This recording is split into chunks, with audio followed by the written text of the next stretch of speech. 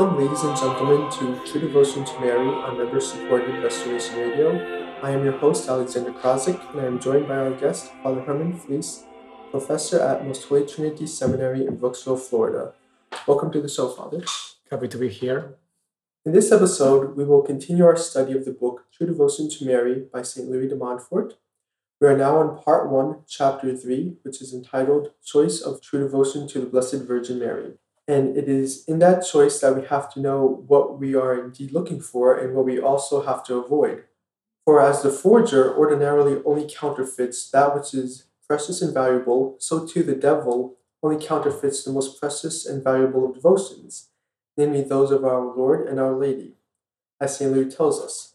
As such, our saint starts this chapter off by warning us of these false devotions to Our Lady, of which there are 7 kinds: critical devotees, scrupulous devotees, external devotees, presumptuous devotees, inconstant devotees, hypocritical devotees, and interested devotees. Could you please tell us a little bit about each of these false devotions and how to avoid falling into them, Father? Yes, and I will go kind of quickly so then we can focus more on what are the characteristics of the true devotion.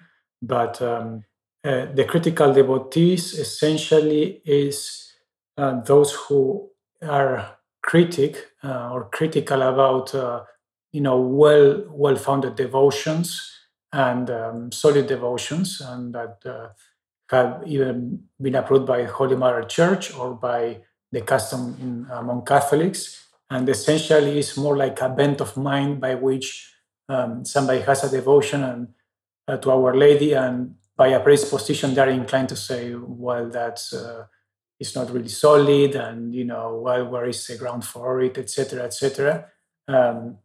So it's more like that bent of mind. What really the Catholic approach is, if it's solid and approved by the Church and by, again, custom, which has been, approved at least implicitly by the Church for years, as we find in many countries in devotions to Our Lady, then that is enough.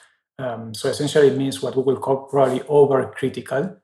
And then the scrupulous devotees, that means those who are essentially, this is in people who have a pious disposition, but they have essentially an unfounded fear to essentially go too far in devotion to Our Lady, as if fearing that would essentially offend our Lord, or at least take glory away from our Lord. So it's in a way more important to keep an eye on this one, because our listeners, by the fact that they are listening to this show, they are obviously inclined to piety and to love Our Lady, etc. But there is a common temptation to be essentially unduly afraid of saying, well, I am praying, for example, too much in front of a statue of Our Lady, but I don't know if I prayed as much time before the Blessed Sacrament, or I say more the Hail Mary than the Our Father and stuff like that, and that's why it's a scruple.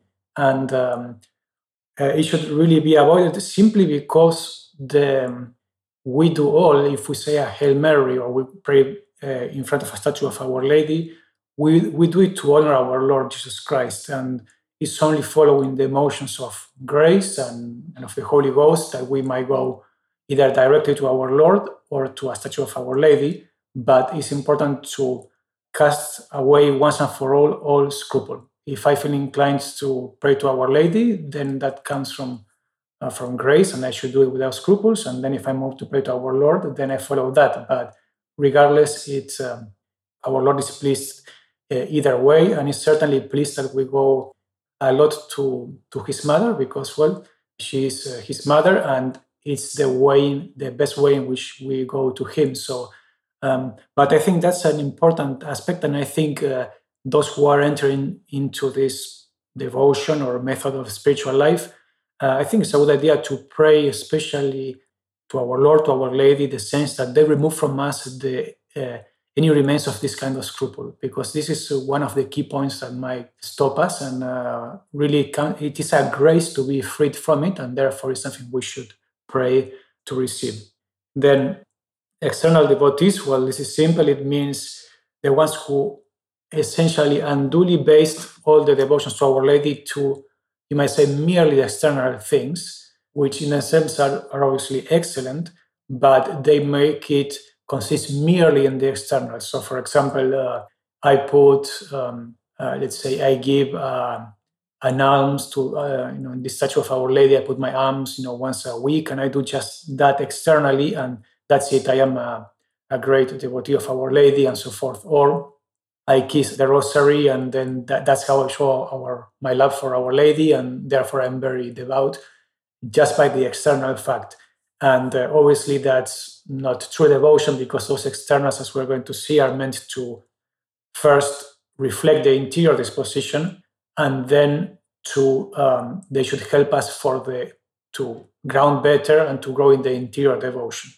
So the key here is not to despise the external things, actually to keep it. And if someone is doing merely the externals, the solution is not to give up the externals, but to add to it the internal spirit that should go with them. So we should always keep the externals, but not merely that. And then the presumptuous devotees, those mean essentially those who abuse the devotion to Our Lady, so they think so that they might sin with impunity. That is, okay, I say I belong to a confraternity, and then I give alms in honor of Our Lady, and then I carry the rosary with me, or something like that.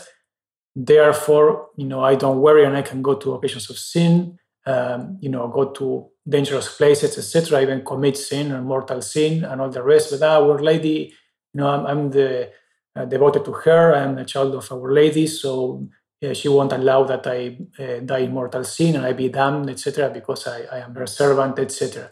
And that's the idea of the presumption, that is an unfounded and disordered and the false confidence by which we use it as a ground to sin, thinking that we will be spared the punishment. And obviously that's presumptions and false. If one is unfortunately in a state of mortal sin or struggling very much in the spiritual life, one should have great confidence in Our Lady and keep the externals and so forth. But in order to either to pull oneself immediately, or at least to gain the graces, to have the strength and the grace to pull out, etc., that should be the goal. But not, I will have devotion to Our Lady so that I can keep sinning without impunity. That's obviously an abuse, and it's very offensive to our Lord and Our Lady, that presumption. Then inconstant devotees means the ones who start devotions to Our Lady, but then they change them with the wind, and that's in general common pitfall in the spiritual life. One should have constancy in devotions and practice of virtue. If I say the rosary every day, then I should say it. I shouldn't change it to some other devotion, etc. So essentially, it's regularity, as we will say. That's very important. Then hypocritical devotees, that is the ones who use typically external devotions to Our Lady so as to pass before men as very pious persons. So examples would be being ostentatious with whatever medals and rosaries and whatnot, so that people say, he's very pious, etc. And then under that cloak hide essentially all sorts of immoralities.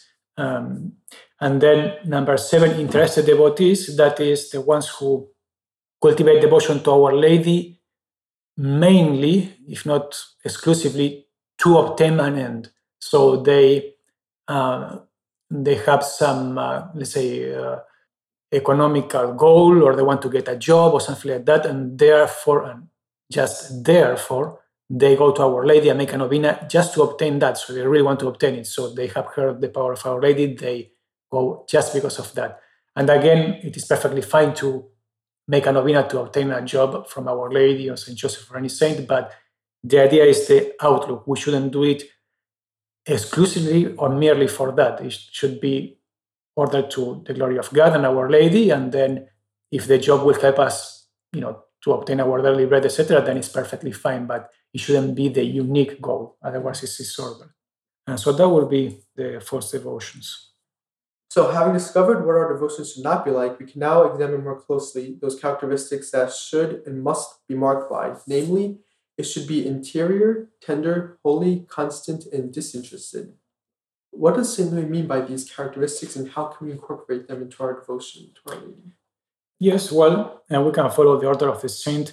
Interior devotion means, again, is opposed to the merely exterior one, that is the devotion, the externals that we do should come from the spirit and the heart, that is the high idea we have of Our Lady, her glories, her power, etc., and also the love we have for her. So we express that by our externals, but it should come essentially from the heart, and that is very clear that it should be so from the gospel, that our spiritual life should spring from the interior, and that is the meaning of that one. And then tender, this one is an important one because it shows some key aspects of this of the devotion of Montfort. The sense is that this means it has to be a devotion full of confidence in Our Lady, like a child's confidence in his loving mother.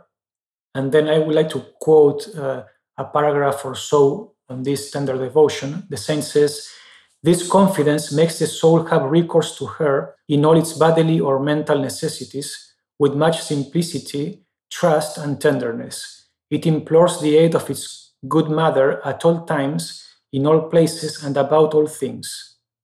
And then he gives example of that, but this is a key aspect that is, and we are going probably to speak a little more further in this show or in the next, but the idea of it being tender in the mind of the saint means it's not merely I say at a certain time my prayers to Our Lady, etc., but I have a true, you might say, confidence, and I go to Our Lady in the, you might say, the everyday necessities of our life, the spiritual life, and even temporal needs.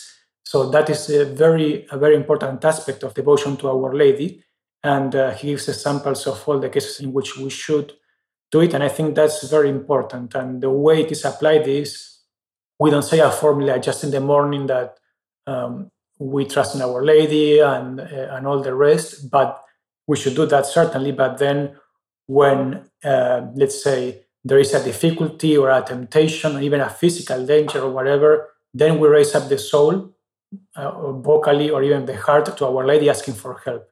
So that shows the confidence is shown more in that is that when we need help, we actually pray to her. And that's very, very important, and is one of the keys to a true devotion to Our Lady. And then holy, well, that simply means it should lead us to avoid sin. That is, if we are in sin, to try to pull ourselves by the grace of God out of it. If we are in the state of grace, trying to avoid relapsing and even fighting against venial sin, etc. Each thing will have its place in the spiritual life, depending on where we are. But at any rate, there always has to be a fight against sin, and then in a more positive side, cultivation of virtue. Essentially, it should move us to virtue and the avoidance of sin, and that is meant by holy. And then constant. This means it's very straightforward. It means we have to be steady in our practices of devotion. That is, we do some devotion to Our Lady, and there's a lot of freedom there what we choose, but then we should persevere in it, even though we might feel inclined to change and even to give it up because of temptations or aridity or whatever. No, it's very important to be constant, and that again is a very important aspect in the spiritual life. It's better to be faithful to the little practices that we do than to add new ones and then give up the older ones. And then lastly, he says disinterested. And this is opposed to the one we saw before of the interested devotion. That is, we obviously aspire to gain a lot through devotion to Our Lady, and that is fine and it's true, but we shouldn't see the devotion just as a means to obtain things for us, but to do it well, give glory to God, and also to give glory to Our Lady, and because it pleases her. And then, yes, certainly we will get many graces and even temporal favors, but we shouldn't have that outlook of only seeing it as a means to obtain those. Our Lady will certainly grant those to us, but we should be more disinterested and look first for the glory of God, then to serve Our Lady, and also then Our Lady will give us all that we need. But it should be orderly in that sense. When I was preparing for the show and reading through these characteristics, it hit me that a good overall word to sum this up is simply being childlike, to look up to Our Lady and to love her as our dear mother. Just like a child with simple and innocent love, the child goes to her and trusts her, and it just loves its mother. And that's how we should be in a spiritual sense to Our Lady, right, Father? Yes, it's an excellent way to keep the spiritual life simple. And then, yes, there is sometimes talk about the spiritual childhood and so forth. And then, in the case of devotion to Our Lady, it will also go on those lines. That is, that she's our mother, and therefore we go to her for help. And then, yes, that's a very nice analogy, and it's actually perfect. It perfectly shows what it is. That is, a child is afraid of something, and he goes. The first thing he does, by a sort of instinct, he runs to his mother and asks for help, and that's what we should do in the spiritual life. There is a temptation, there is a difficulty, a danger for the body, or more importantly, even so for the soul, etc. We need help and so forth. We need graces.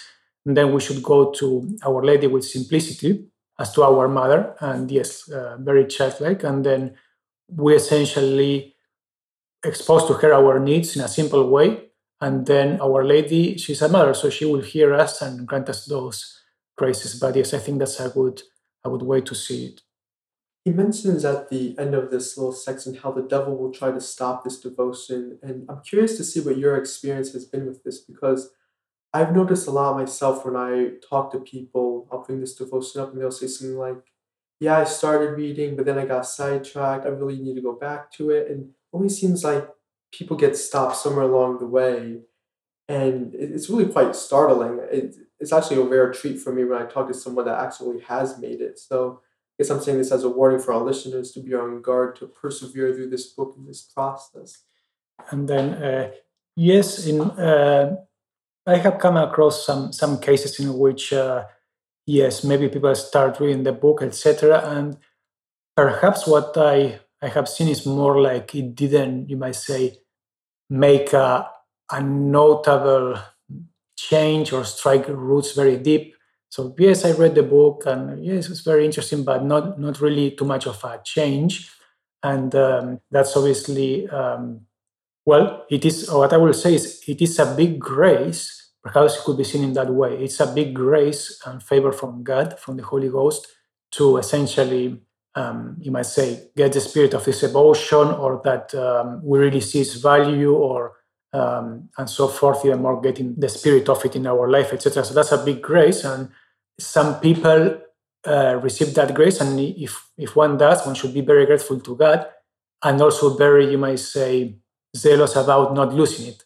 That is, it's a grace from God, but we should essentially first foster it by our own means, such as reading about it and then listening to like the show we are doing now, etc., so as to foster it. You see, God gives it, yes, but He wants that we also do our part. And once we have a bit of we see its value, etc., and all the rest, then we should keep an eye, and this is more or less what you are pointing, that we don't lose it. And obviously, the devil, as you point out, is very intent in making us lose the devotion to Our Lady, or at least diminish it, etc. That's very important. In fact, Saint Alfonso speaks of that in the Glories of Mary, saying that the devil, one of the key goals of the devil is to make someone to abandon devotion to Our Lady, because he says that once you abandon it, then it's much easier for him to make you sin and lose grace, etc. In fact, it's very easy. So he makes a big point, the devil, in making us abandon devotion to Our Lady in particular. Maybe he will direct it some other way, but once Our Lady is kind of, the devotion to her is diminished, then he can find a way to harm our soul. So knowing that on the part of the enemy of our soul, then we should be smart, and as our Lord says, we should be wise as serpents, and therefore do the contrary. That is, I won't stop my devotion, I will keep my whatever fosters it. The devotions, then reading about it, and then listening to sermons, whatever it does to keep that fire of devotion alive, we should keep an eye on not giving that that up. And I think it is important, therefore, to be steady. And because we know the trickeries of the devil is there's no way one has to be firm by the grace of God, always putting the trust in God and Our Lady. There's no way I will give up my devotion and this and that. So we are firm. And in that way, the devil will bother us less. If we are shaky, and then we will be deceived and we might essentially give it up, at least partially. Moving forward, St. Louis presents us with various practices of the true devotion to Our Lady, both interior, which are truly beautiful, and again go back to being childlike, and exterior ones also. Several of these practices we will actually go into depth later in a future chapter, but for now, were there any that you would like to draw special attention to and comment on, Father? Well, yes, I will say he gives several, right? But the interior devotions or practices of devotion, I think the key ones are praying to her as we just saw in our necessities. And the saint speaks about that. And I think that's a key aspect. He makes a sort of list of them. And those will be, the saint puts those in number 6, 7, and 8.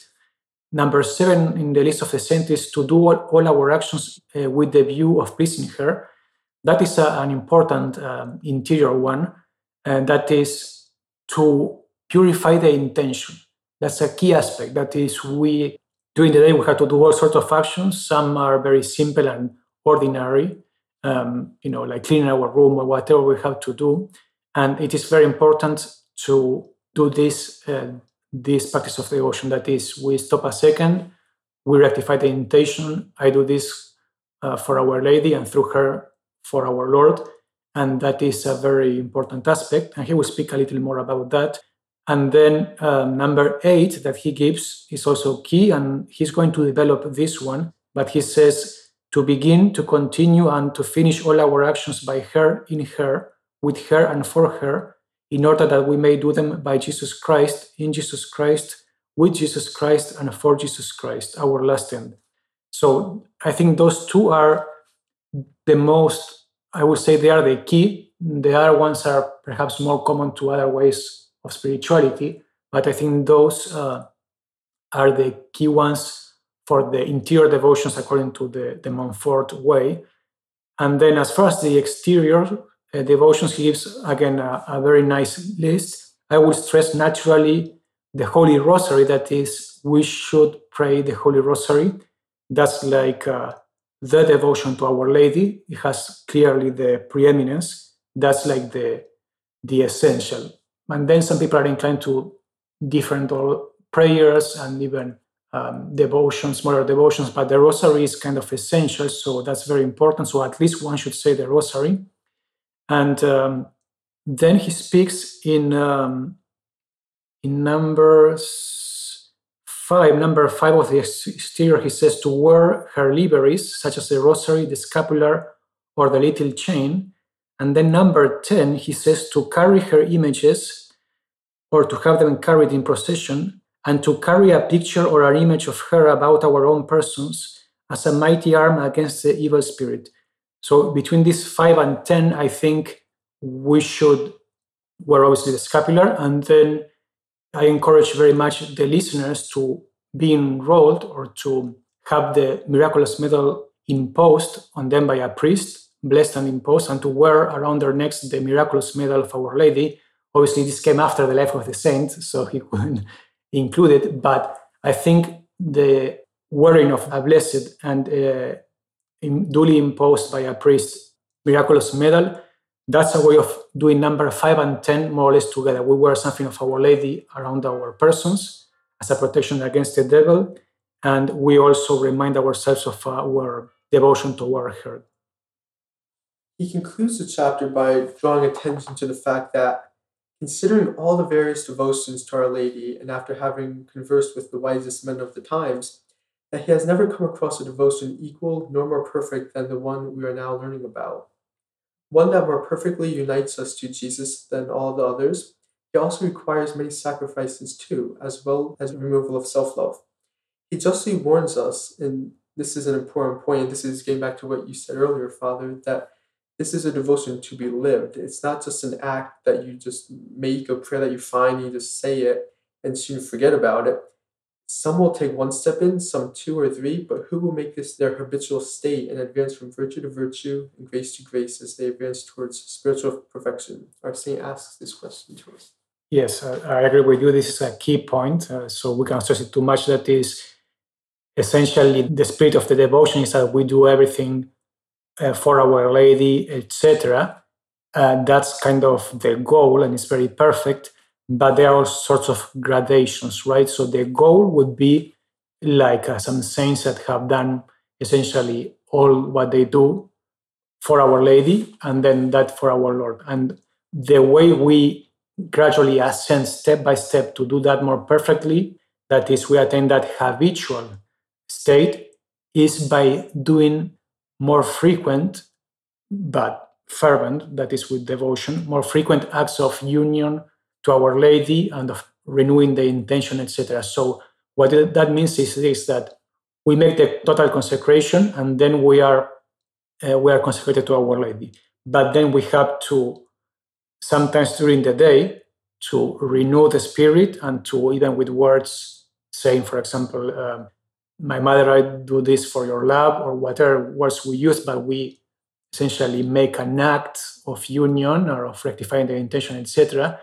But it's step by step. First, we do them more separately, and it's a little more difficult, and then with times it becomes easier to do them more frequently and with more fervor, etc. They don't have to be long. In fact, the act of union or of renewing the intention and the like should be short so that we can keep doing the duties.